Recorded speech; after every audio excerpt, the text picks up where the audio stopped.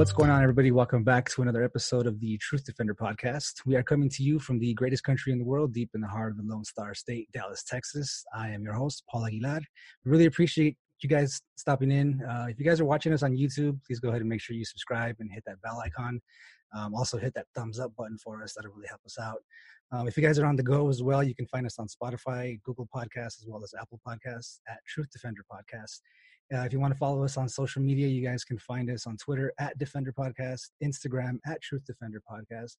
And if you guys have any questions or comments for myself, our guests, any guest or topic recommendations, you guys can email us at thetruthDefender1776@gmail.com. Today's guest is Mr. Charlie Robinson. Charlie Robinson is the author of The Octopus of Global Control, which was released back in 2017, a controversial and humorous book that takes quotes from over 500 witnesses to some of history's greatest events and uses them to place together and expose a century-long plan for world domination. He also had a front row seat to the fraud and corruption in the mortgage industry during his career in Las Vegas real estate. And he credits John Perkins' book, Confessions of the Economic Hitman, as the final piece of the puzzle that helped him to really see how the American government operates as the enforcement arm of the multinational companies. We also have a podcast by the name of Macroaggressions. Am I right? Yep. Yeah. Yeah. Okay. Just started it in March, like everybody else. Yeah. No, I know everybody was kind of sitting around at home, not knowing what to do. So everybody kind of ran out and started podcasts as well. Yeah. What's funny is that I actually started it I started talking about it in December, and I started working on it in January, and I pre-recorded a bunch of episodes in February. And then I released it. Like my first episode went out, I think like the first week, March 7th. Right. And then like a couple days later, everything, went off the rails with the coronavirus situation. And so I guess maybe my timing was okay, but like you said, a lot of people were like, hey, let's do podcasting. I got free time, which I think frankly is great. The more people we get out there talking about these sorts of unusual topics and things that you don't hear on the nightly news, the better, because we have to spread the awareness about it. And so I'm happy to, I was glad I wrote this book. I've got another one coming out in a couple of weeks. I never thought that the things I was writing about would happen so quickly.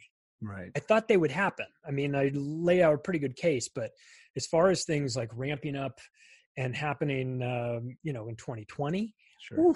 It was a little ahead of schedule for me, but it's here, and we're living through the most interesting year of our lifetimes. That's for sure. Yeah, it all kind of hit, all at once, really. We had talked about coronavirus, things like that. You hear people that say that they were pretty sure that coronavirus, well, it's actually come out now that it had gone around the world a lot sooner than they had actually reported it, right? So like back in December, maybe November. And I've spoken to a lot of people, I'm sure you have as well, that say that they believe they actually had the coronavirus already. Yeah. I'm one of them. I believe my son and I had it back in December. I was sick like 3 times in December. He was sick twice, really bad respiratory issues, things like that. But, fortunately we were able to get over it. I don't know why it kind of skipped my wife. She's here as well. She never got sick, but it was just my son and I, and you hear those kind of stories all over the place. I've spoken to a number of people within my family and other people that I know. And, they have the same stories as well, which is crazy. I've heard plenty of them. Yeah. There's a lot of people that say, I didn't feel very good in December and I had this, I had the sort of symptoms that they're talking about. And yeah, it was rough and I got over it. And, look, I've had hardcore flus before too, and they're no fun, but, boy, do we really need to shut the world down for this one? I know.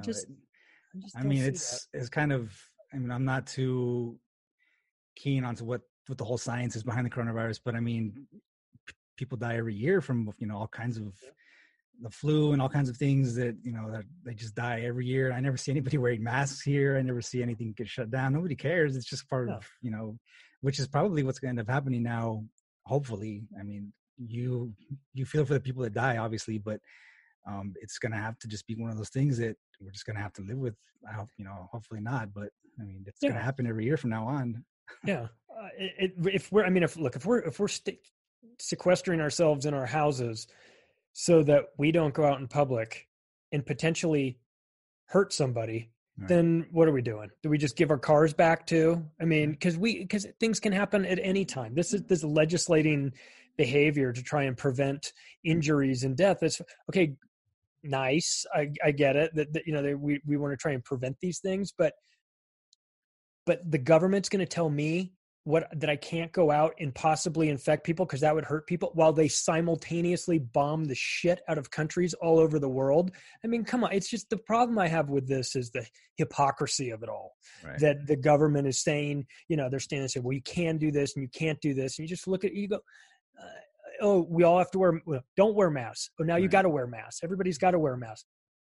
You're giving us this message on TV. You're not wearing a mask. You know what I mean? It's just, people are kind of, I feel like there's a large percentage of us that are seeing through this, but there's still a big chunk that is willfully ignorant to the lies of the media, that they don't understand that big pharma is in a business to make money. They don't care about your health. They don't care about your wellness. In fact, if anything, they would prefer that you be immunocompromised because then they can keep selling you medicine all this time. So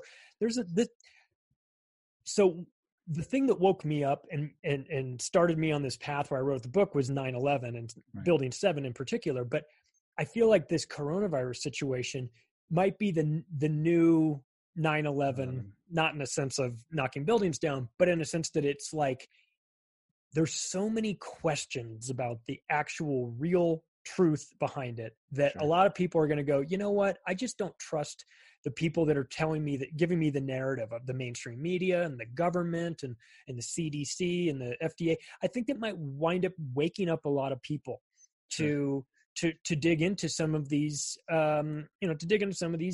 organizations and find out if they're really who they say they are and what's the track record of this. You say, well, the World Health Organization has said that you've got to do X, Y, and Z. And you go, oh, okay, well, it says world and health, so they must be out there looking out for the health of the world. Well, then why did they get busted putting sterilants in the tetanus vaccine for over a dozen years that they were shipping off and to West Africa or to East Africa to do these studies in Kenya and surrounding countries? I mean, they denied it at first, but then they later admitted to it that it had been going on for a long, long time. So it's things like this and social media people start talking about these things, and it's going to wake up a bunch of people to go, hang on a second. Is this true that the World Health Organization really did this? It is true. Right. Okay. That now they're telling us what we have to do with vaccines. Why would I ever listen to them? They put sterilants. They're trying to sterilize all of Africa. Right. And so, so what does that make you, a conspiracy theorist? Or does that make you a conspiracy analyst? Because this isn't theoretical. These things are happening. So I think that this coronavirus situation, and once we, get past it, let's say years later, we might look back on it as one of those moments in time that had had the ability to wake a lot of people up and prevent these sorts of things from happening, hopefully in the future, because people are aware of the scams, or they're aware of the people that are involved in it. Like when you see Bill Gates come out and everyone's like, oh, Bill Gates, he's, Microsoft, he's the richest man in the world and everything. You go, do you know who he is? I mean, do you look at India, look at Africa, what he's doing out there? I know, like ID 2020 is coming out. That's his. I mean, like the WHO, right? So even if there was nothing going on with COVID, just see who they're aligned with, right? So they are like pretty much the mouthpiece of China. Yeah. So everything that they say, they follow suit and they put all that information out. Obviously, like we're discussing. So COVID probably came out last year, maybe end of November, whatever. Now, they weren't reporting that it was actually out yet because China hadn't said anything. So, I'm pretty sure they stepped in and they were like, hey, can you cover for us? Maybe, this and that under the table. Yeah, go for it. I got you. I mean, who knows? But it's been proven that, that they have serious ties to China, which is why we are pretty much on our way out from the WHO starting next year. So, yeah. And so then Trump comes out and says, well, we're not going to finance the WHO anymore. You go, okay, well, I'm going to take all that money that I would have given to them and I'm going to give it to Gavi, which is Bill Gates's vaccine division. Like, this is no better. Like, don't you understand? You're taking it from one group of criminals and giving it to another group of criminals. Like, what? This isn't supposed to. You're not fixing anything. So we're in a situation here where unfortunately the vast majority of people are so busy with their daily lives, and I understand this, of course, that they're not, they're not digging down into the details of these sorts of topics. And normally it doesn't matter, if somebody doesn't know about the WHO or whatever, it doesn't matter. But now when you're going to get a lecture from somebody at the grocery store because you weren't wearing your mask, but they are wearing their mask, and you want to just say to them, like, I'd love to just drag you out of here and debate you about this. It would be a bloodbath, because you don't know anything.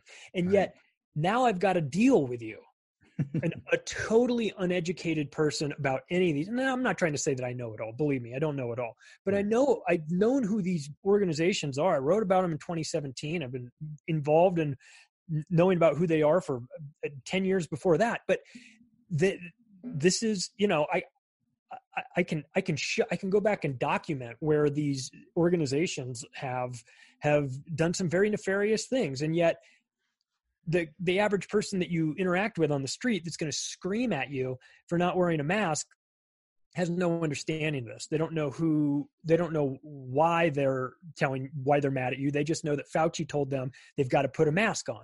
But then if you remind them, hey, you know what Fauci said first about the mask? He said it doesn't work. Needed, yeah. And you don't need it. How do I resolve that conflict in my head where he said what? So then it just becomes okay, what do you want to believe? Right. Because I got the guy saying two different things, the exact opposite things. That it confirms he's lying about it. So which version do you want to believe? I choose to believe neither.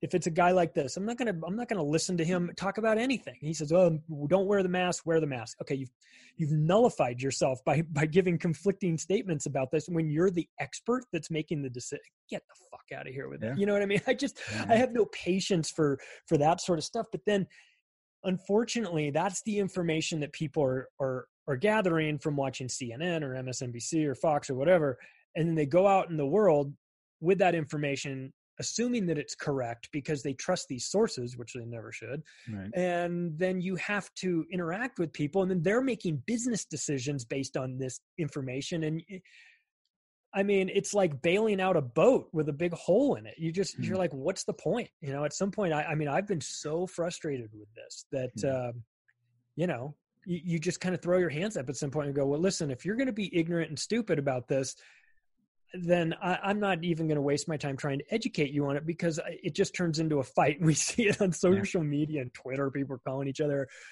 all kinds of things. And it's, it would be funny if it wasn't so damn serious, and that it has shut down this whole, it's shut down the whole economy. I mean, I wish we could go back to the days when we were just debating about the MMR vaccine. Right. Now we're talking about mandatory coronavirus RNA vaccines that are essentially gene therapy that have never been tested on human beings being rushed out and made mandatory before you get on an airplane. Right. Well, is crazy. Yeah. I mean, you hear, I'm not exactly sure how authentic this is, but I mean, I heard of maybe last month, I think it was, they were testing these coronavirus vaccines in Africa as well. And they had like a handful, always in Africa. They had like a handful of children. I think it was like 7 of them that actually died immediately after receiving it. Now I'd seen local reports on it. I had actually gone online to look at the newspaper. I think it was like in Ghana or something like that. And they had reported it, but you could never find that report here, obviously. So I'm not sure if it was made up out there or something, but it obviously never crossed out this way. So I'm not exactly sure if that's, actually legit or not, but.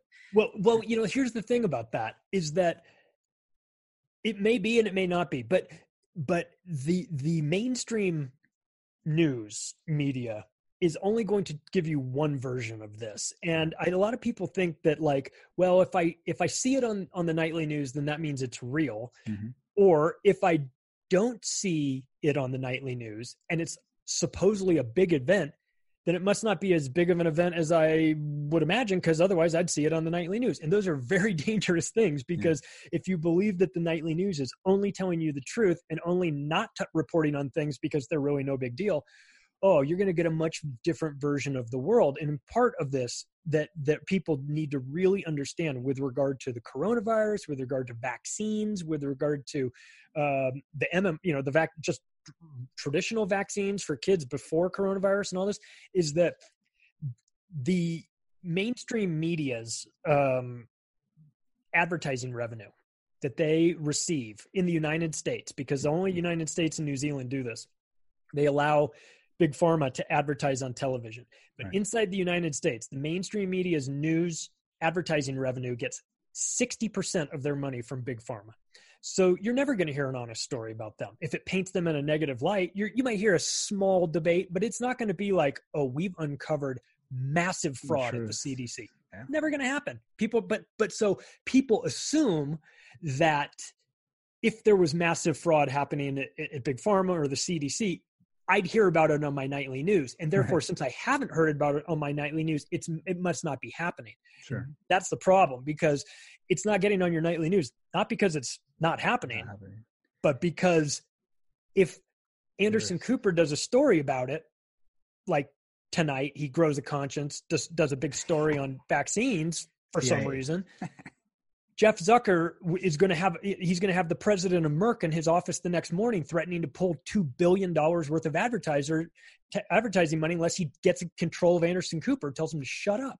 So this is how it works. And so there's a lot of people that just make the assumption, and I can understand why, but they make the assumption that if there was real problems with the potential vaccine, the news would be talking about it.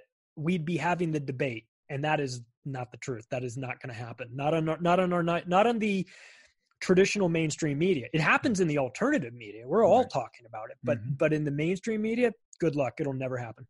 Yeah, it's extremely dangerous. I mean, I'm here in Texas, right? So Governor Abbott was actually, we're stuck like in phase 2 of actually reopening the state. So we got stuck in phase 2 because obviously the spikes went up. That's what they say. So San Antonio was probably one of the biggest places where that was happening. And then it came out a few days ago, I think 2 days ago, that they were actually not correct. The labs where they were sending the tests were reporting all of them positive, like all of them positives, right? But they actually weren't. So I think it was like 3,000 or some tests that were actually not positive like they were saying, but they were just writing them down that they were.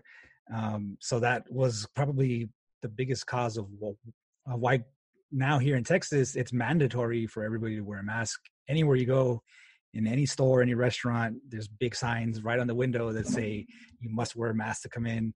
And the rest of us I wear a mask, right? Not because I'm scared of the virus, but I just don't want to hear everybody's bullshit. If I were to walk in there and they were like, "Hey, this guy's not wearing a mask," I'm extremely short-tempered. You don't want to have the debate. I'm extremely short-tempered. Yeah, I'm extremely short-tempered. So mine wouldn't be like, "Oh, well, let's talk about this." Mine would be like, "Hey, fuck you," like let's. You're wearing a mask so that you don't go to prison. Yeah, pretty much. that's a good reason to wear a mask. I don't get arrested for something, But I mean, it's completely ridiculous. You can't even go into a freaking McDonald's in the corner here. Our corner store that we go to locally here, they have like the screens up right over the counters, and everybody's wearing masks in there. They have like a little restaurant that's inside, so everybody's wearing masks and gloves, and a big sign on the window that says you have to wear a mask to come in. You walk in there and it's ridiculous. I just kind of sit outside sometimes when I look into the stores, and I just think like, God, look at all you fuckers in there, just obeying like sheep, right? All of you, you just, whatever they tell you, you're just like, yeah, we got to wear this. It's like, come on, bro. So I'll just go get some drive-through or something so I don't have to worry about it.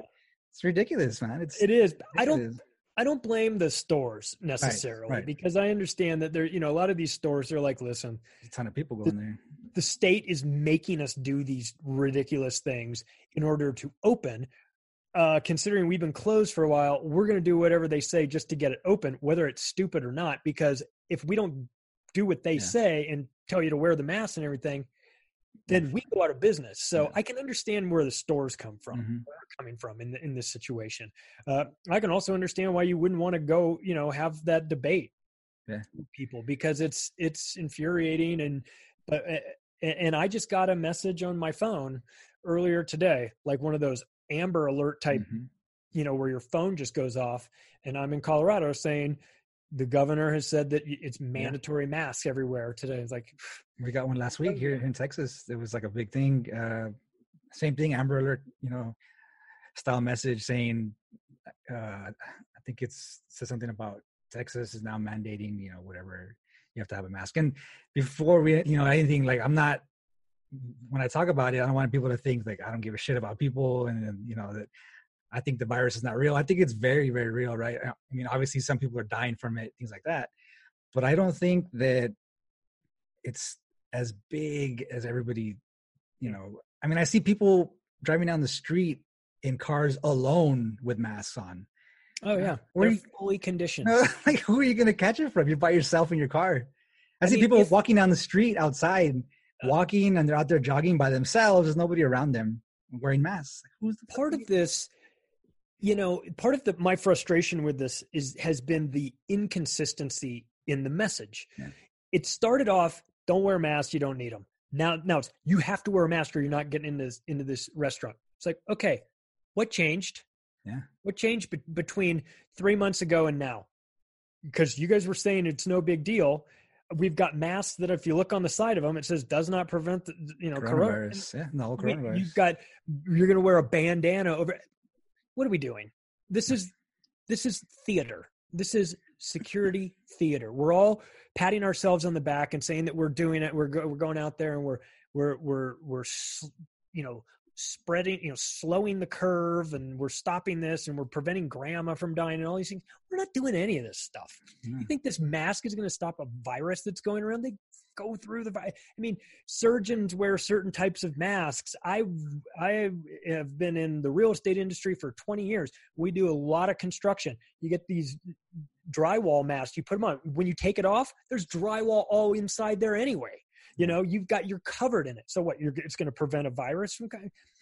So the whole thing is preposterous. I have empathy for people that have been sick. I'm not saying it doesn't exist. I'm just saying that this is like a strain of the flu. And then the thing that really sets me off is, well, once we have a vaccine, then everything will go back to normal. Yeah. And I say, you mean like the flu vaccine that's 8% effective? Doesn't work. I catch the flu. If I had a brake pad manufacturing company for cars and my brake pads were 8% effective, I would be out of business. But Big Pharma is not out of business because in 1986, they went out and bought themselves a ton of congressmen and got a law passed making it impossible for people to sue them for their vaccines. So you're making vaccines that are 8% effective for the flu that you have to change every year, which, by the way, give most people that take them the flu. And you're going to tell me that this new, and they can't sue, you can't sue them for this without going through the VAERS court, which is a joke. And you're going to tell me that once we have a untested, brand new rushed through vaccine, then everything is going to go back to normal?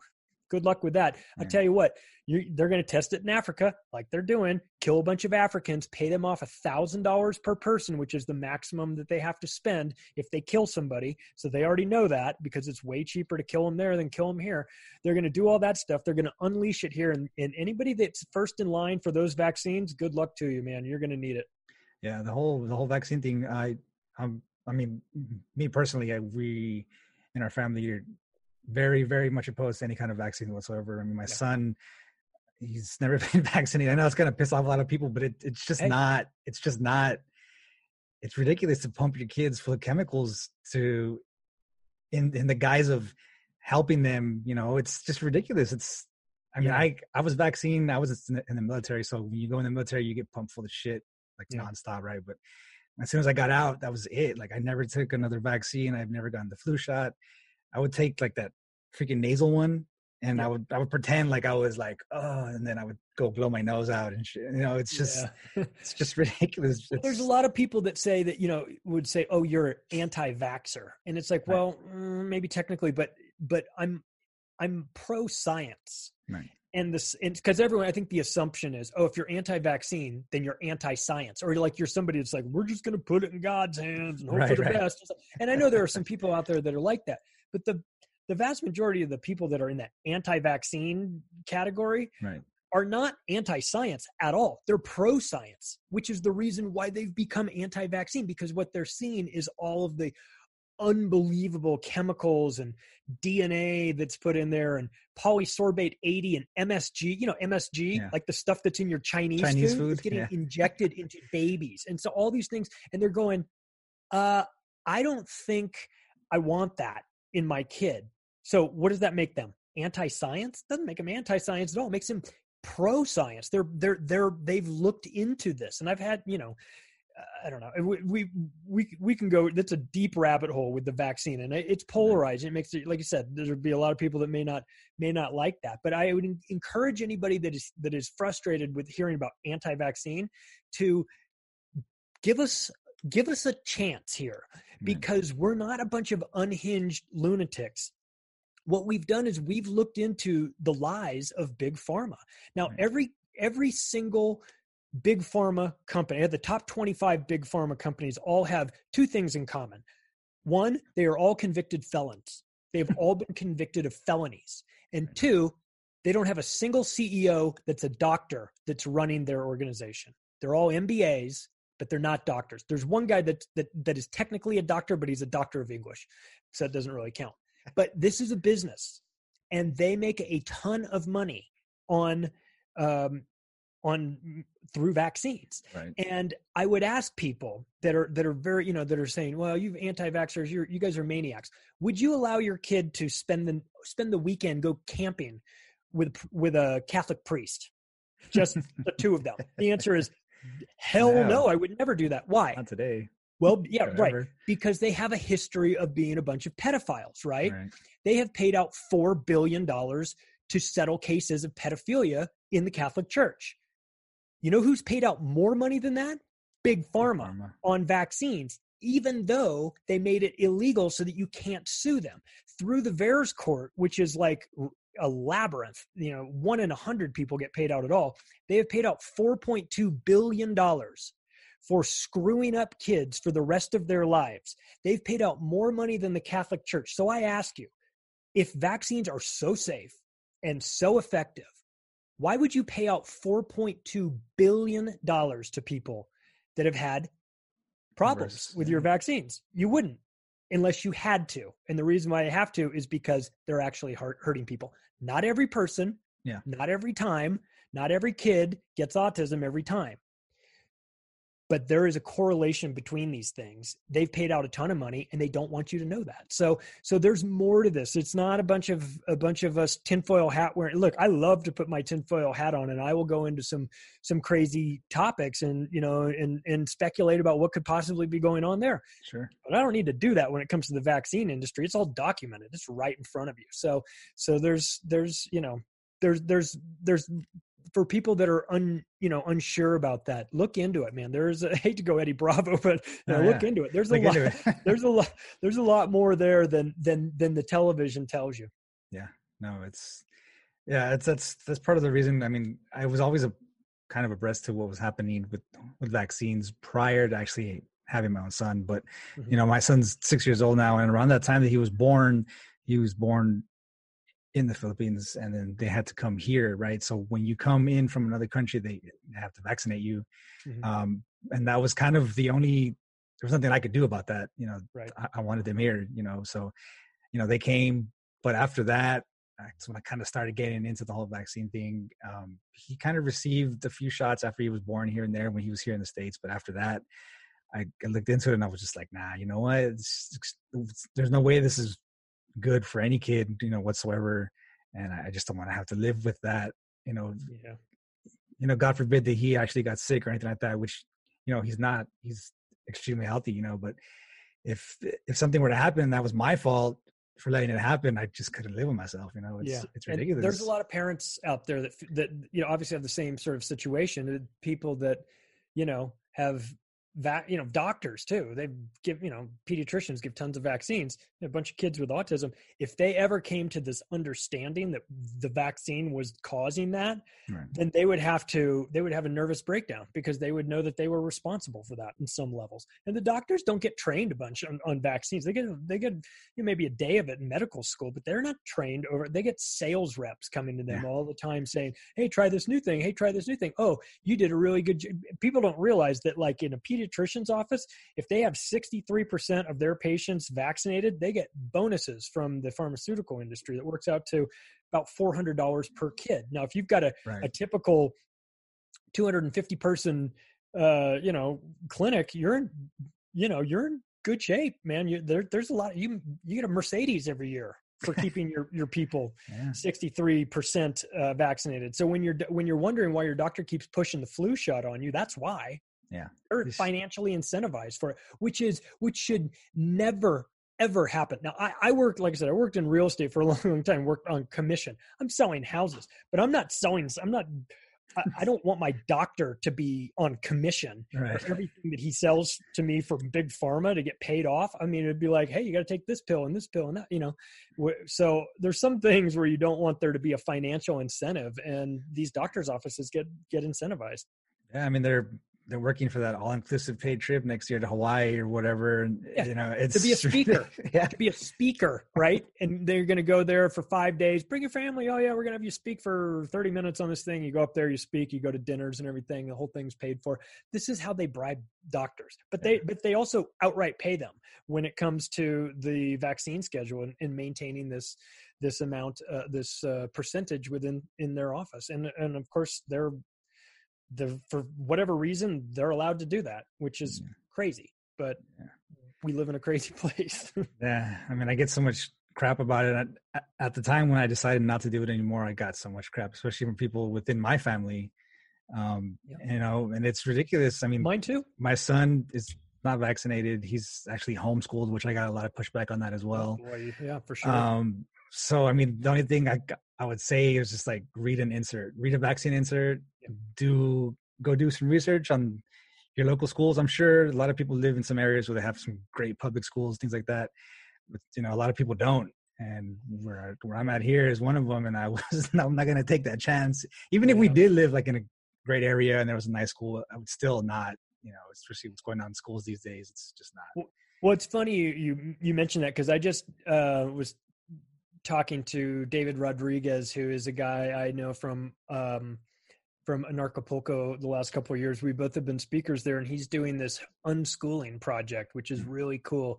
And he's taking the work of a former New York State Teacher of the Year, a guy named John Taylor Gatto, who's an older guy, passed away a couple of years ago. He's taking his work and he's turning it into this foundation where they're growing this curriculum and teaching people how to do the homeschooling and unschooling and things like that. And it's really remarkable because and his timing, of course, is also going to be pretty good, because whether it's the SB 277 that was passed through in California, making it mandatory for kids to have vaccines, Colorado has just passed something similar recently for public schools, and and then of course the last couple of months of this year, you had a lot of kids all the kids going to virtual learning, and so I feel like it's parents that had never even considered homeschooling, or they thought that that's just what like the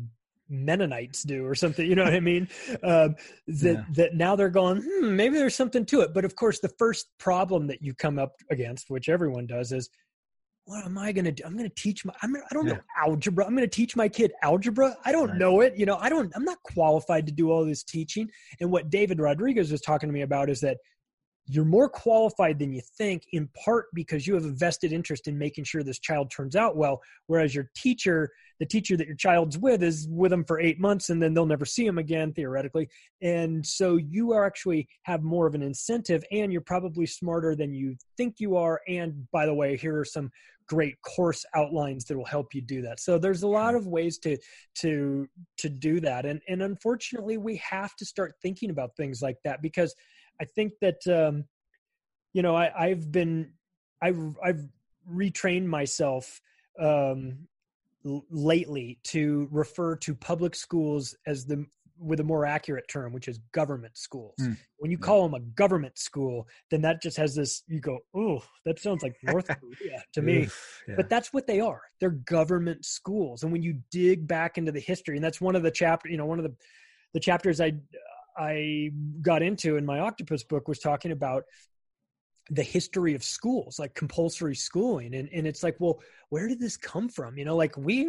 Schools are mandatory. They've always been my life, your life, your parents' life.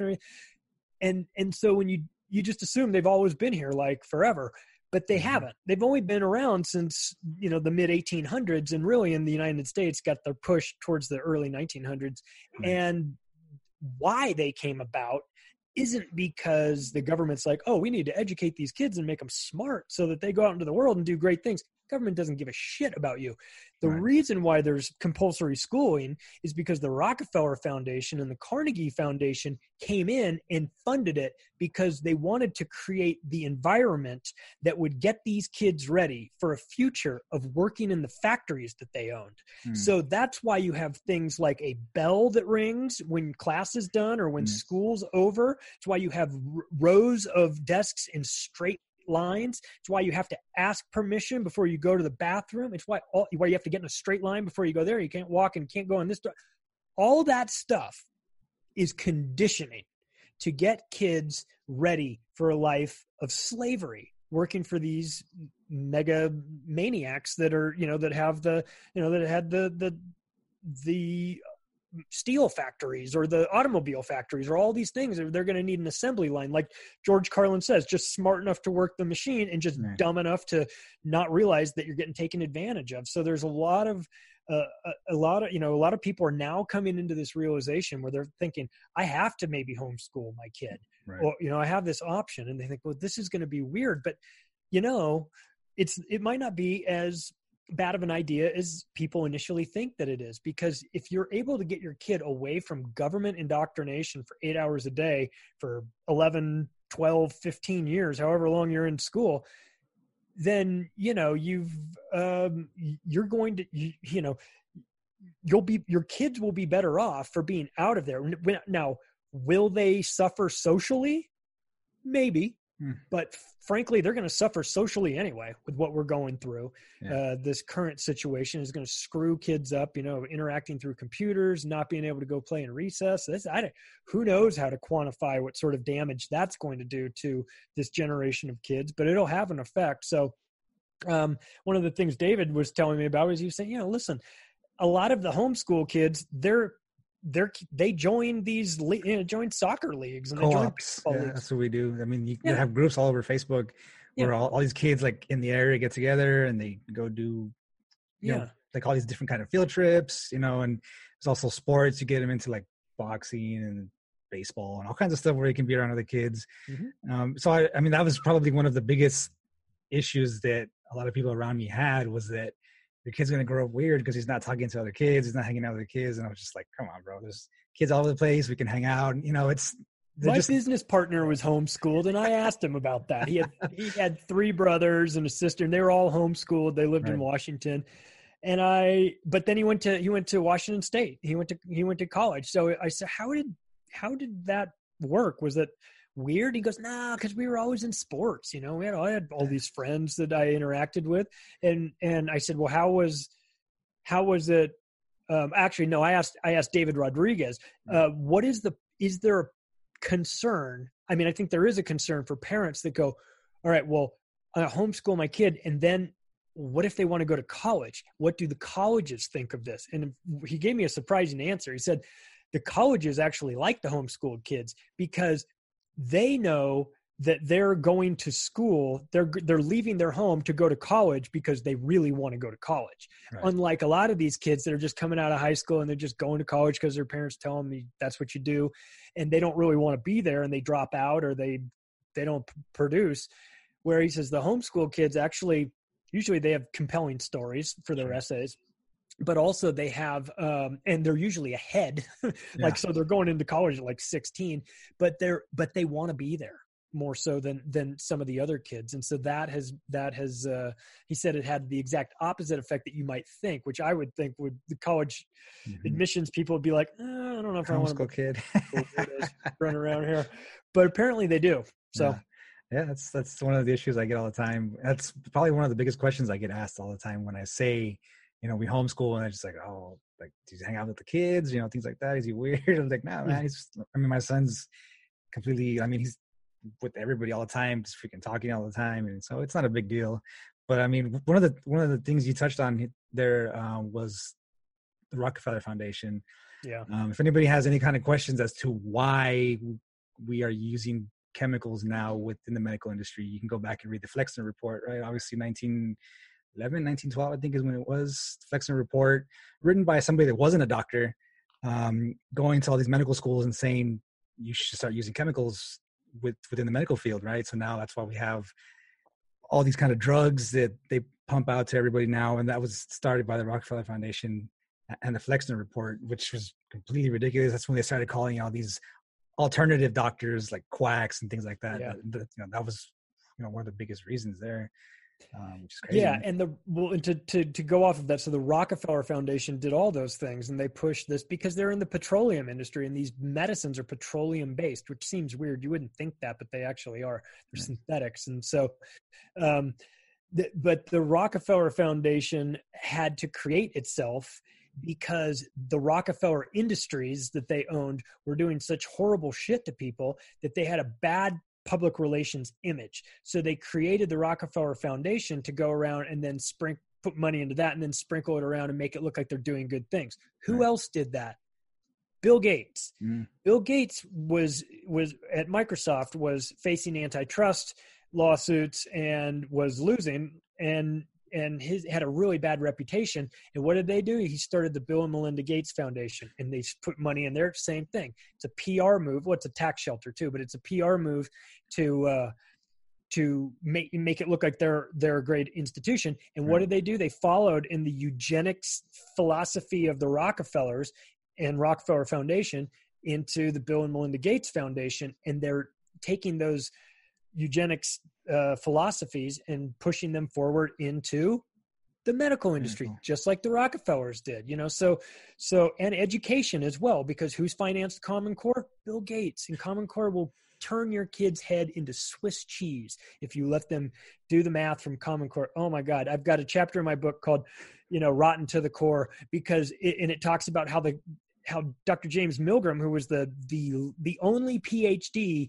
in mathematician in this advisory group that was creating the curriculum, walked away from it, and because it was so bad, and now he spends his own money traveling around the country giving lectures about why you should stay as far away from it as possible. So so here we're back once again, back to the Bill Gates thing. People are just saying, oh, he's this lovable nerd.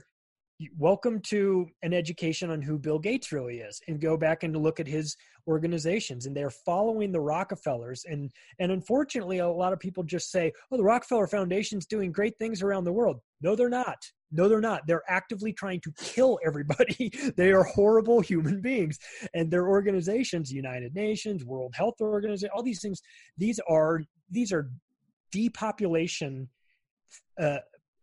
based industries that they've created and institutions. So it's one of these things that, hey, while we've got this downtime of everyone being stuck in their homes, maybe research Bill Gates. Maybe people can look into this and say, well, who is this guy? Is he this lovable nerd who wears sweaters? No, he wants to do everything. Or is he a psychopathic mass murdering maniac? Well, he's a psychopathic mass murdering maniac, which will be a surprise to most people because he doesn't look like one, but he's a psycho. He's a empathy deficient psychopath. And the only thing keeping him from butchering 20 women in a dorm somewhere is the fact that he's totally wealthy and can outsource that to other people. So he's using his power and influence to shape reality, shape our world into what they want it to be, which is they want to get rid of all of us taking up space on their planet and And this sounds, preposterous when you hear it the first time. It's easy to dismiss it and go, get out of here. But dig into the works dig into the research that they put out, that the books and the papers that they've put out. They'll tell you what they're going to do. They laid it out. You go look at the Club of Rome's 1971 document. They tell you that they're going to invent global warming and use it as a pretext for a carbon tax. They say it in there. They say even if it's true or not. So we can use this time to educate ourselves. I mean, it wouldn't be the worst thing that comes out of this pandemic, right? That we get a little bit more of a understanding of how the world actually works now that people are paying attention. No, I mean, they're not. You got everybody stuck at home, but they're all too busy using that freaking TikTok all day. I mean, it's ridiculous. I mean, like you mentioned, they set their plan out like well in advance. I mean, you could see that stupid TED talk that freaking Bill Gates did. He actually laid it out like, what's going to happen in the future, and all these people are going to die because of a virus, this and that. And he actually put it out there, and there's all these people in the audience clapping like, oh yeah. I mean, come on, man. You had no idea what he was going to do in the future, and he's actually starting to do it. Bill Gates did a TED talk. He's done a couple of them, but the most famous one is where he had an equation on the screen behind his head. And he said, if we do a really good job with our vaccine programs, we ought to be able to lower that number being world population, by about 10 or 15%. Now, I ask you, if vaccines are supposed to save lives and improve lives and help people, why wouldn't he say, if we do a really good job with our vaccination program, we can raise that number by 10 or 15%? That's not what he said. He said we could lower it. That means 1 billion people. If we do a really good job with our vaccine programs, we can lower the population of the earth by 1 billion people. Right. Explain to me how the police did not drag him off of that stage and take him down to the station and beat him with a rubber hose until he confesses to a genocide, right? Conspiracy to commit genocide. I'm not even being like a tiny bit sarcastic. This is what he's talking about. He's talking about removing 1 billion people from the world. And he didn't get drunk at a bar and say it to his buddy. Yeah. He did it on stage at a TED Talk with cameras rolling. Yeah. You can find it. You can look on YouTube and find it in 5 seconds and watch it. So what are we doing? Are we going to listen to this guy? Once again, I see him on my nightly news. He comes forward and he's talking to the president and everything. He's doing a really good job. Why do you want to let the mass murderer in charge of the program? What are you doing? Yeah. It doesn't make sense. Didn't they find some dead people in his house, something like that? they found a guy who's dead on his property. It was a worker at his house that had like 60,000 child porn images on his laptop, or whatever. So who knows? I wouldn't be surprised if they found some Boy Scouts buried in Bill Gates' crawl space, but that's speculation on my part. Yeah. I have no proof of that. Sure. I mean, speaking about other dead type of guy. Yeah, it just looks like it. I mean, speaking about other dead people, right? So now, and I say dead people because it's bound to happen. We had this whole thing with Ghislaine Maxwell, right? So she was in court and they're setting her trial for next year, July 2021. I mean, she's not going to make it out of this month or the next couple of months. And then, they're having all these talks about how they're actually moving her from cell to cell within the prisons and things like that. Right. Yeah. Okay. Why next year? Why is it going to take so, I mean, I know why it's going to take so long. They're kind of hoping that she gets off in the meantime. Even if she didn't, they're kind of dragging it out to the elections, or maybe trying to make it go as far as the election, maybe afterwards. But I mean, what's the deal? I mean, it's sad because she's, as a woman that was involved in that operation that she was most definitely involved in. The evidence is overwhelming. It seems to make it just a little bit worse because she's a woman doing it to other women. I don't, it's all bad, but it just feels a little bit worse because they maybe subconsciously thought they could trust her. Maybe she would protect them, and she did the exact opposite. But, Ghislaine Maxwell's sisters are up to no good as well. And they're involved in, you remember before the coronavirus, we had Event 201, Yep. which was Gates Foundation, Johns Hopkins Medical Center, and the World Economic Forum. The three of them ran that simulation about a coronavirus outbreak, and then magically it happened exactly the way they role played it. That World Economic Forum component gets overlooked, but it shouldn't. Here's why. The lady who is in charge of the technology component of that for what they call the fourth industrial revolution is Isabel Maxwell, Ghislaine Maxwell's sister. And what she is working on is artificial intelligence and brain implants. And Jeffrey Epstein, through Ghislaine Maxwell, was financing all of these artificial intelligence professors and scientists like Marvin Minsky and all those dudes. Ben Goertzel, hardcore AI guy who was and what was he? So Ghislaine Maxwell comes from a spy family, right? Robert Maxwell, her dad, owner of the Mirror. He was a spy for the Russians. He was a spy for the British. He was a spy for the Israelis. Right. So that is not even debatable.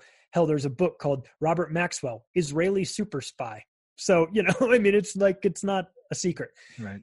So he comes from, he's a spy with multiple agencies, gets murdered and thrown off his boat in 1991. Then his daughter takes over where he left off, is involved in this, partners with Jeffrey Epstein. And if we want to rank these people in terms of who was higher in the pyramid, Ghislaine Maxwell was above Epstein in that pyramid. Yeah. She's one notch above him. They needed each other. They worked well together.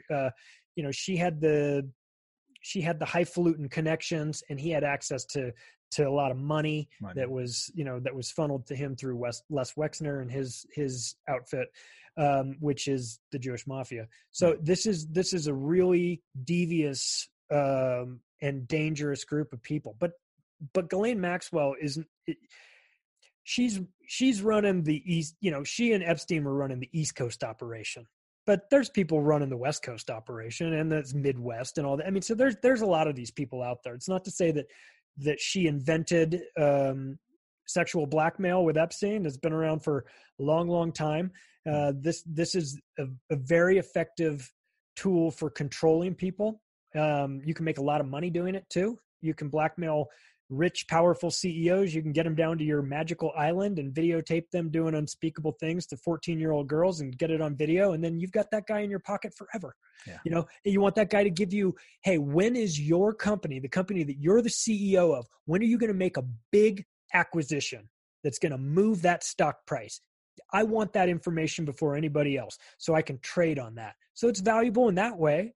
And you can get guys like Chuck Schumer and Bill Clinton and Bill Richardson and all these guys on tape doing it that are politicians, and you can control them that way. But there's a lot of ways you take this information, sell it to Bill Gates, your buddy, so he can have it. Everyone's like, why is Bill Gates so much in control? Why is everybody doing what he says with regard to the vaccine thing? Oh, I don't know. Maybe he bought the information from Epstein. Yeah. Maybe he's got the goods on all these people. We don't know. I'm speculating on that, but I'm just saying it's possible. He's friends with Epstein. Epstein had the information. He's got $100 billion. It would make sense that they could collaborate on something like this. So once again, horrible situation with Ghislaine Maxwell and Epstein. Horrible that they're doing that.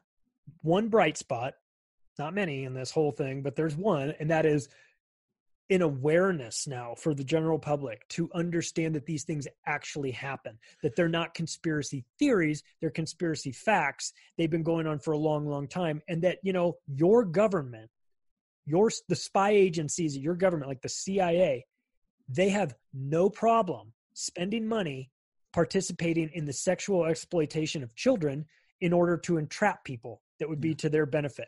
So there's no barrier for them. There's nothing that they will not do. They'll do anything. Organ harvesting, they're in it. Money laundering, drug trafficking kids, guns. The intelligence agencies run those industries. Yeah. So this is going to be an awakening for a lot of people where they're going to go, Jesus Christ, I didn't know any of this stuff even existed.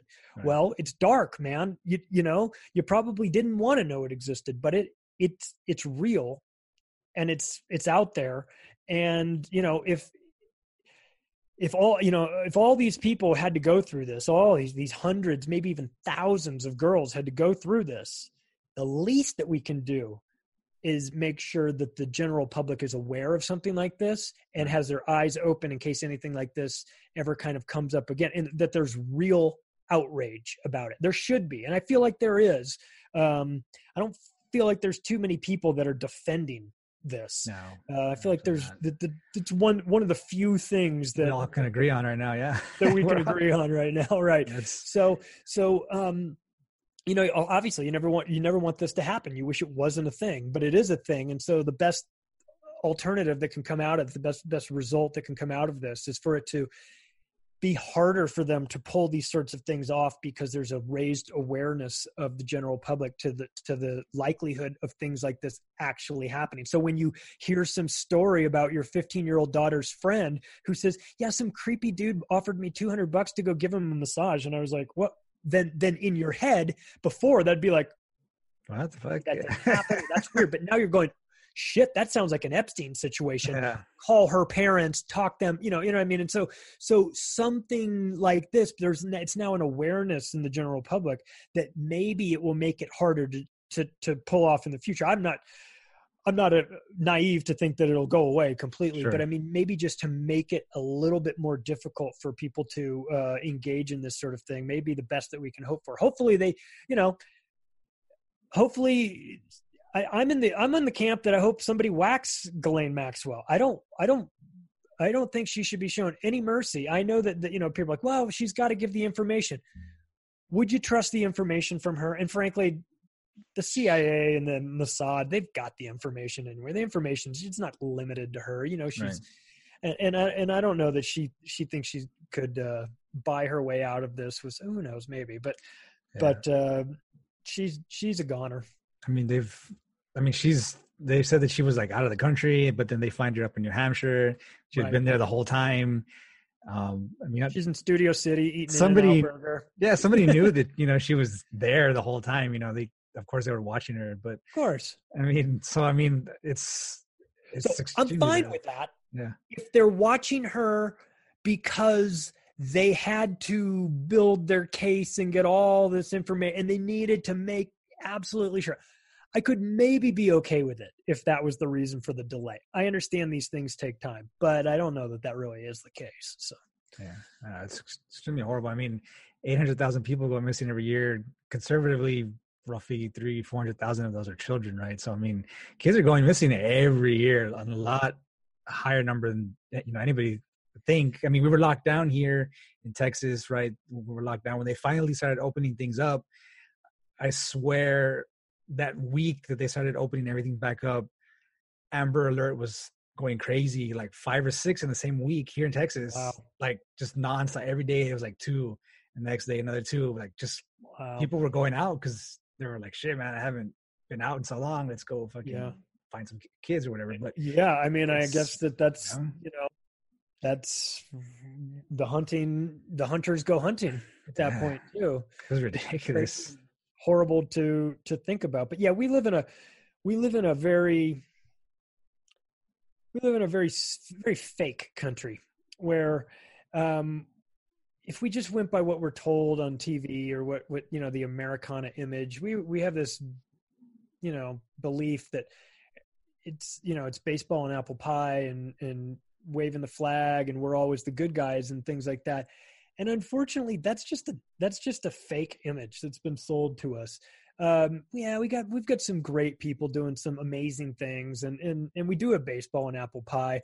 But you know, that flag that we're supposed to worship and everything, that flag has been used to do some unspeakable things by this government, and a lot of us don't want to know that. And I can understand why people would not want to know. It's one of the, you know, it's the red pill, blue pill type of thing. I mean, once you know these things, you can never unknow them, and it skews the way you see the world, and it makes you a bit cynical, and so I can understand fully why somebody would say, I don't want to know that. respect it, but I can understand it because it's a lot easier to live that life where you have no idea that these things are happening. And to be fair, there's a lot of things that we don't know right now that are real, that are happening, that at some point we might hear about or learn about and go, oh, it's even worse than I thought. So it's not like we have it all. It's not like we know everything or we have it all figured out, but like we know enough about how things really operate to be disgusted with our government, and then to have everybody like where we started this conversation, to have everybody try to shame you out at a grocery store about a mask when they're saying the government tells you, and you're going, you mean the same government that's bombing the shit out of Yemen, the same government that's still in Afghanistan 19 years later, shooting depleted uranium in Fallujah, where there's multi-generational birth defects. You mean that same government and that same media? They're telling you, get the fuck out of here. Why would you listen to these people? These people have a track record of lying to you. And then you take that and get into a debate with somebody that sees that the government story is like the truth always. And it's really frustrating. It's really frustrating because, it doesn't require you to be like, a doctorate candidate to dig into this stuff and find out that there's lies. Like you can figure it out watching some videos and some Google searches. I mean, at the bare minimum, if you just did those things, you would learn a whole lot about what's really out there. And so, it's time for the citizens of the United States to take some responsibility. I'm really critical of the government and the media, but I also am a believer that we need to take some responsibility for our own actions. We need to, the government is going to treat us like shit for as long as we allow them to.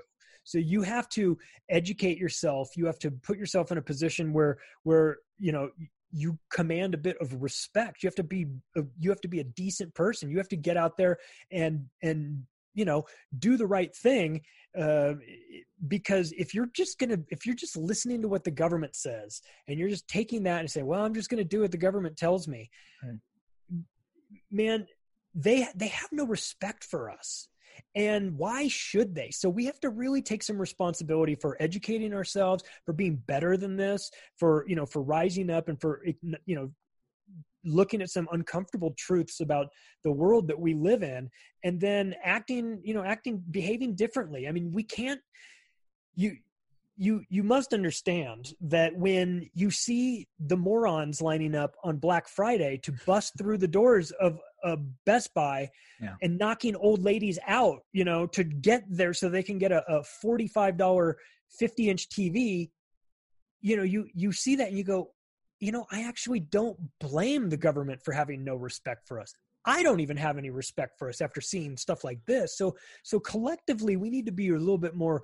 We need to take some more ownership of this and be better, because as we're acting like a bunch of savages out there, like in situations like that, and they see that.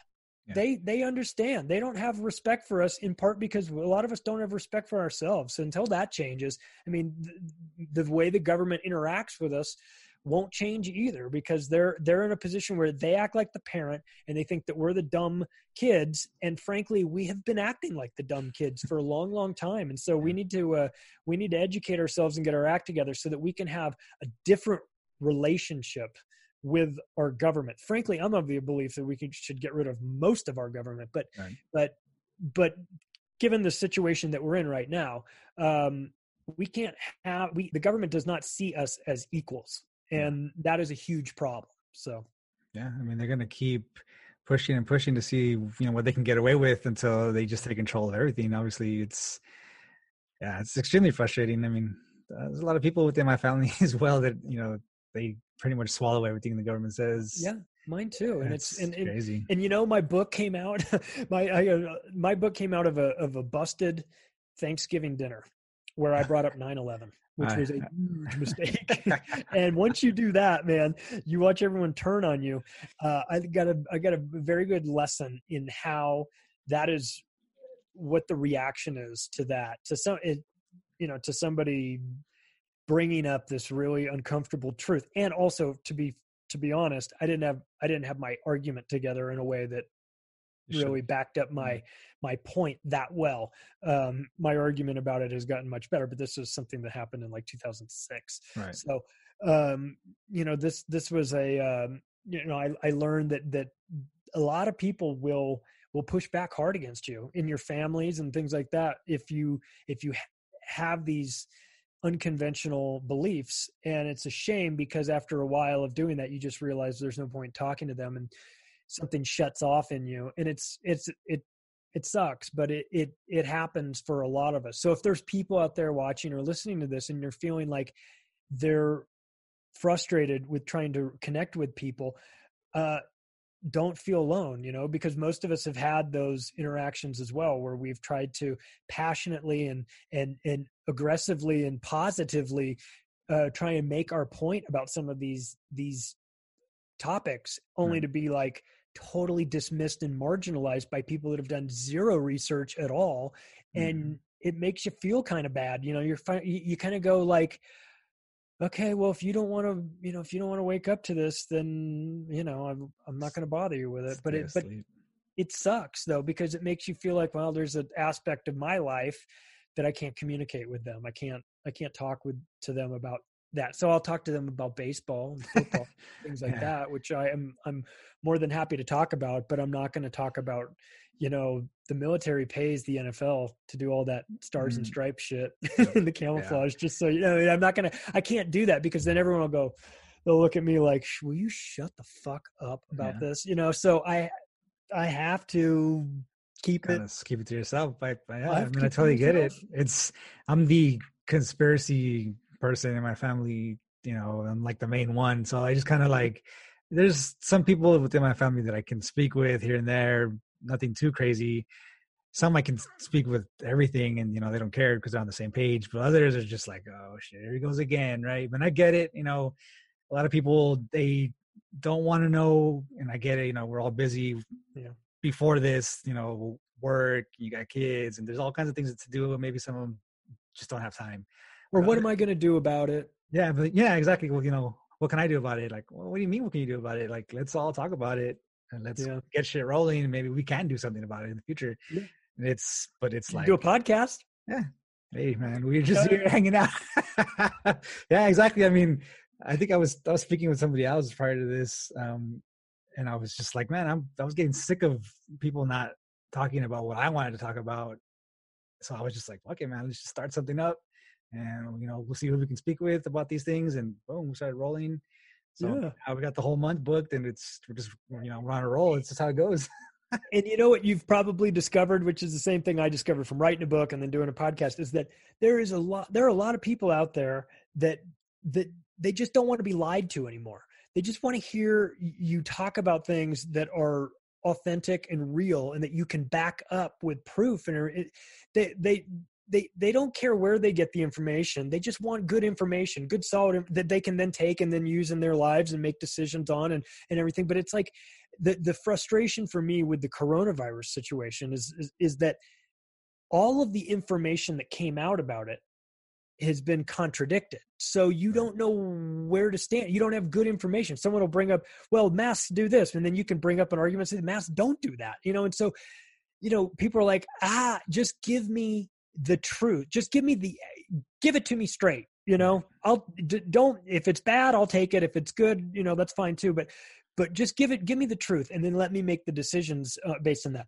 But you don't get that. They don't get that in the mainstream media. They don't get that from their government. And so they go out and they search for it not because they think they're going to figure out how the world totally works from top to bottom, but just because they want to have some truth in their life that they can then anchor their understanding of reality to, and then make decisions in their life moving forward. Like, whether I want to vaccinate my kids, or how I want to engage with their school, or whether I want to do, whatever, so you just, shows like yours, and hopefully shows like mine, which is Macroaggressions, that you can find on Apple, Spotify, iHeartRadio, YouTube.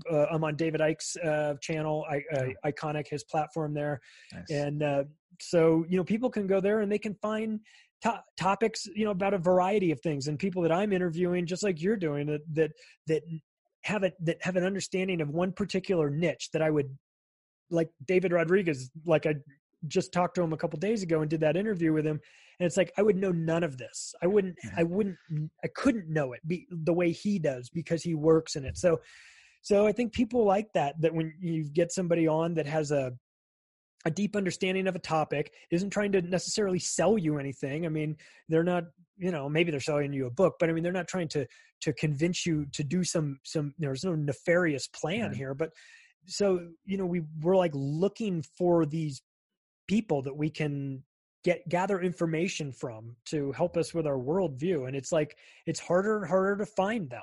And of course, we watch YouTube and Facebook and Twitter and all, silencing people that are coming out and talking about these alternative things. That makes you scratch your head and go, why are you silencing this information? If it's so crazy, we're silencing this because it's preposterous. Well, if it's preposterous, then who would believe it anyway? Yeah. What's the harm in it being out there? So they're silencing a lot of alternative voices, and it has a damaging effect to us as a society, because we're just when you get less information, the opportunity for it to be corrupted is much greater. And that's where we are right now. The information we're getting is very heavily influenced and corrupted, and so people are out searching for it, which is the reason why you have a podcast that's doing well, because people are out looking for it and you're providing it. And by the way, for free. Yeah.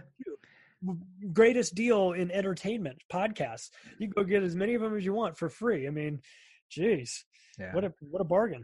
Yeah, that's great. I mean, I started it, I was getting sick and tired. Like I said, I don't see anybody. I was getting sick of waiting for people to, to fix things. Right. So, I mean, I'm not here saying that I'm going to fix all these things just because we're speaking about it, whatever, but it at least brings up the conversation. It at least plants the seed in people's heads. Yeah. Like, these things are going on, even though you don't know about them.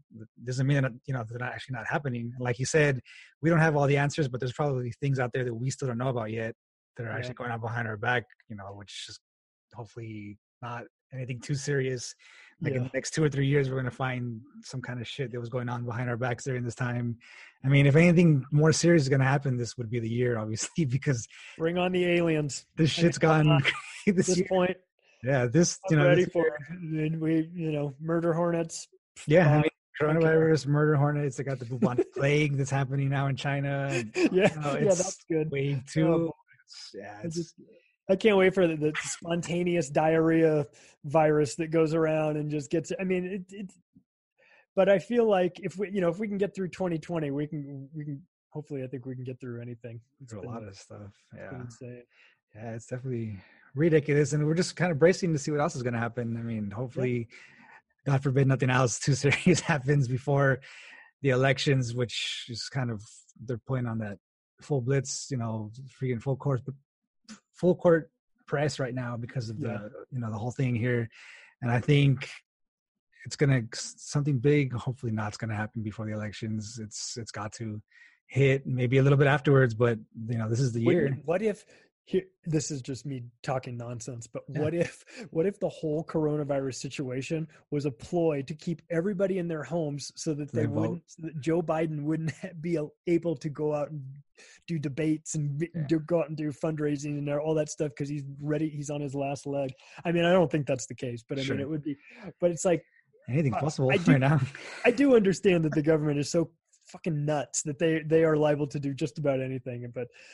I'm kind of kidding about that stuff, but I do fear about the election, about what's coming, that neither side will believe the results. They'll say you cheated, the Russians for you, and so, again. So whatever happens, both sides will claim that the other side was cheating, and that'll of course set off this even more division between us. Not like we don't have enough already, and that plays of course right into the hands of the people controlling us, where they get us all divided into Black Lives Matter, no, White Lives Matter, I wear a mask, no, I don't wear a mask, or Republican, Democrats, rich, poor, black, white, all this stuff, just fighting with each other, just over these petty things that don't matter, that shouldn't matter, when we really should all be collectively coming together and focusing on them, because they're the ones doing this.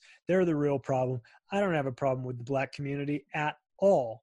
They probably shouldn't have a problem with me, but the television tells us all to be on edge with each other, which is, just keeps you in this really shitty, low vibrational state of being that's very unappealing to people. And that's by design too. If we're all harmonious, they can't keep control of us. But keeping us fighting and bickering with each other, it's a distraction technique that they do very well. And it is specifically to keep you watching the show and not watching the puppeteers pulling the strings. And I know that sounds like, very convenient. These unnamed people up in the, in the rafters controlling this world. But this is how it actually works. Yep. There is a lot of that going on. The people that are really in charge of shit are the names and in organizations that you've never heard of, you've never even thought of. So, maybe 2020, is the introduction for a lot of people to the reality that there are some people that are involved in controlling this world that have very dark agendas, and that they need us to fight with each other constantly. And on some levels, we are kind of participating in this by being a part of these divisive cultural revolutions that come out of nowhere magically and then divide the country once again. So, maybe one day, people will all kind of wake up and realize that we have a whole lot more in common with each other than we do with these psychos that are running our world. And that if we come together, we've got the numbers. Yeah. They cannot do anything. They cannot run this world as long as we remember that we do not have to comply with unjust orders. We live our lives like that as a society where we do not comply with things that go against our soul. Then the world tends to be a much better place without that. So I'm hopeful. I don't know that I'm super optimistic. The propaganda is strong here. Yeah. And very strong. And one last thing I would like to add for people that because I think it's a important point that I don't hear it being made publicly very often, is that in 2012, Barack Obama passed the Smith Modernization Act of 2012, which legalized propaganda inside the United States to be used on Americans. Yep. So when you are watching the news and you are wondering if you're getting the truth or not, just keep that in the back of your mind. The Smith Act was started in 1947. It was not set to expire. Right. It would have gone on preventing propaganda in perpetuity. They specifically went in and changed the laws in 2012 to legalize it. Now, let's be honest. They've been lying to us. They've been using propaganda on us for a long, long time. So it's not like it just started then. But just understand that they would not have taken the step to make that legal if they didn't intend to use it. Right. So the problem becomes how much of the information that we get on a daily basis is part of that propaganda. They don't have to identify it. We'll never know. It's part of the information sausage that goes in and comes out, and you don't know what part of that sausage is real and what part is the propaganda. So it's just something for people to remember as well, that they legalized lying to us. Yep. Yeah. I remember. Therefore, expect some lies. No, yeah, exactly. I mean, I was 2012. I was in the military during that time. I remember that specifically when that happened. You didn't hear anything about it. Obviously, it was after that. Every time you would bring it up. Didn't hear it on the media. No, you didn't hear anything about it, and it's still something you never hear about. And everybody's just like, well, it's not a big deal. It's a huge deal, man. It's a huge deal. Everything that's happening nowadays is. No, I'm not going to say it's directly because of that, but that had a huge part, Yeah, but because they don't have to identify it and they put it out with the rest of their information with a straight face. Then it's up to us to determine what part of that is truth and what part of it is lies. And it's very difficult. It's very difficult because, these are professional liars. You've got the media, they're professional liars, and the CIA that infiltrated them through Operation Mockingbird in the 60s. They are the best liars in the world. So Anderson Cooper. we are automatically at a severe disadvantage when it comes to sorting through this, because they're using tricks on us that we haven't even considered, so it's a very, it's important for people to have as much knowledge as they can about some of the steps that have been made, some of the things that have taken place recently, that might impact how you see 2020. And knowing about the Smith Modernization Act of 2012, right, something that happened 8 years ago, you might not connect the two, but if you remember that they made that, they changed that law, then it has to be something now that you think about when it comes to all the information coming out. And it could be the truth. You're getting all the truth, but I doubt it. There's gotta be some propaganda in there as well. And what a shitty thing to do to people, because we associate that with North Korea, and we go, oh, those dummies, or Russia. Oh, they didn't know anything. What a bunch of dopes. They didn't realize they were getting propaganda. We're getting the same stuff. Yeah. We get it on our TV. We're just as dopey as the Russians were in the 70s and 80s when they didn't realize that they were being lied to. Like, the same thing's happening to us. We just think we're better than them. We think it's not happening, which is obviously a huge problem. But that's the world we live in right now. Yeah, well, I'm just hoping that we make it to Christmas. That's all I'm waiting Me for. too. I was talking to my son about that yesterday. He was like, "Can we start going outside yet?" And I was like, "No, bro. I'm sorry. We have to stay inside. It's not blah blah." I mean, when we go out and stuff like that, and he's just like, "Is it almost time for Christmas?" And I was like, "Yeah, man, we need it. I'm waiting for it as well." And hopefully we make it to 2021 and everything starts to clear up. But I hope so. It's definitely, a lot of people are going to start going crazy here if we're still on the same path like this. So I know. It's pretty well. rough. I hope that everybody, has a good sense of humor about some of this stuff, has the ability to laugh about it. That's because some of it is just so preposterous. We're going to need our sense of humor to get through this. We're going to need each other too. We're going to need to support each other and communicate about some important issues that are affecting us. And so I hope that people will take, shows like this and share it and try and get the information out to as many people as you can. It's doesn't require much effort on somebody's part to take a show and share it out to people. So I hope they do, because we can't count on the algorithms to do it for us, for one. And this information is super valuable to us, but it paints the establishment in a very bad light. And so, of course, they have no incentive to promote that. So it's up to us, the listeners. And, and I'm a podcast host, but I'm a podcast listener as well. I'm a geek into all this stuff. So, it's one of the easiest things we can do is try and share awareness. And don't worry if somebody thinks you're nuts. It's fine. No, I stopped worrying about that a long time ago. We're way past that little time frame. But I mean, definitely. I mean, I've been listening to your podcast this past week and before then. Like I said, I picked up your book as well about 2 weeks ago, and I read through it. My problem is I kind of pick up a lot of things all at once. So I started picking up one book, and then I got your book and started reading at the same time, and then I started reading another one, and I went back and forth. And it's a lot of information, but it's extremely important, and everybody should definitely pick it up. I mean, now you have the podcast as well. Before we go, can you kind of just let everybody know where they can find you online? Yep. As well as the book? Yeah. So the book is called The Octopus of Global Control. It's been called like the Conspiracy Encyclopedia or the Conspiracy Bible or whatever. I don't know. I didn't set out to do that with it, but it's a monster of a book. They can get it on Amazon. They can get it on barnesandnoble.com.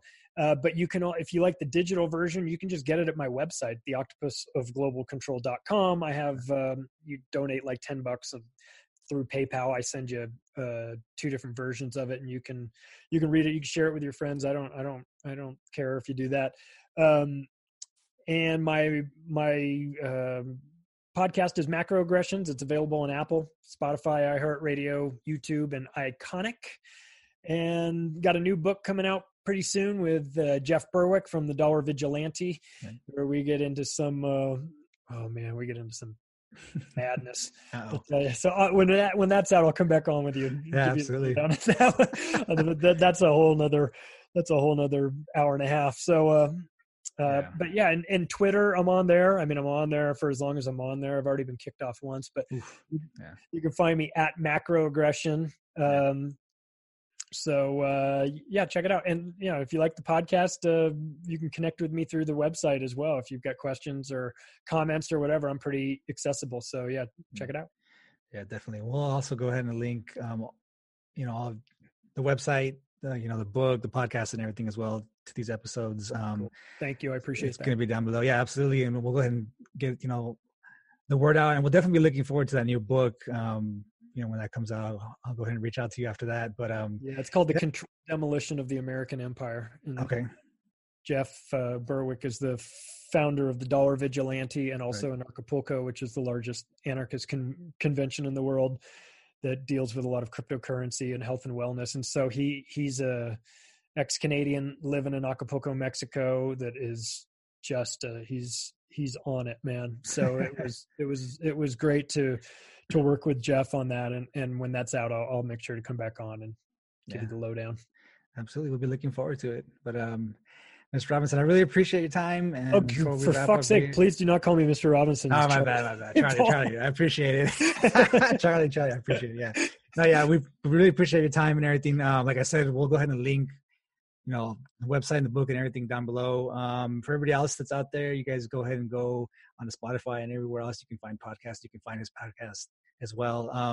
Like I said, if you guys are watching this on YouTube as well, go ahead and hit that subscribe button, that like button, and the bell icon as well. That'll really help. On the go, like I said, Spotify, Apple Podcasts, Google Podcasts as well. You can find us on Twitter at Defender Podcast, Instagram at Truth Defender Podcast. And like I mentioned before, if you guys want to send us an email about any kind of questions you have for myself, our guests, or any kind of topics, that you want to recommend, you can find us at thetruthDefender1776@gmail.com. So I really appreciate you guys coming out for another episode, and we'll see y'all in the next one. Have a great one.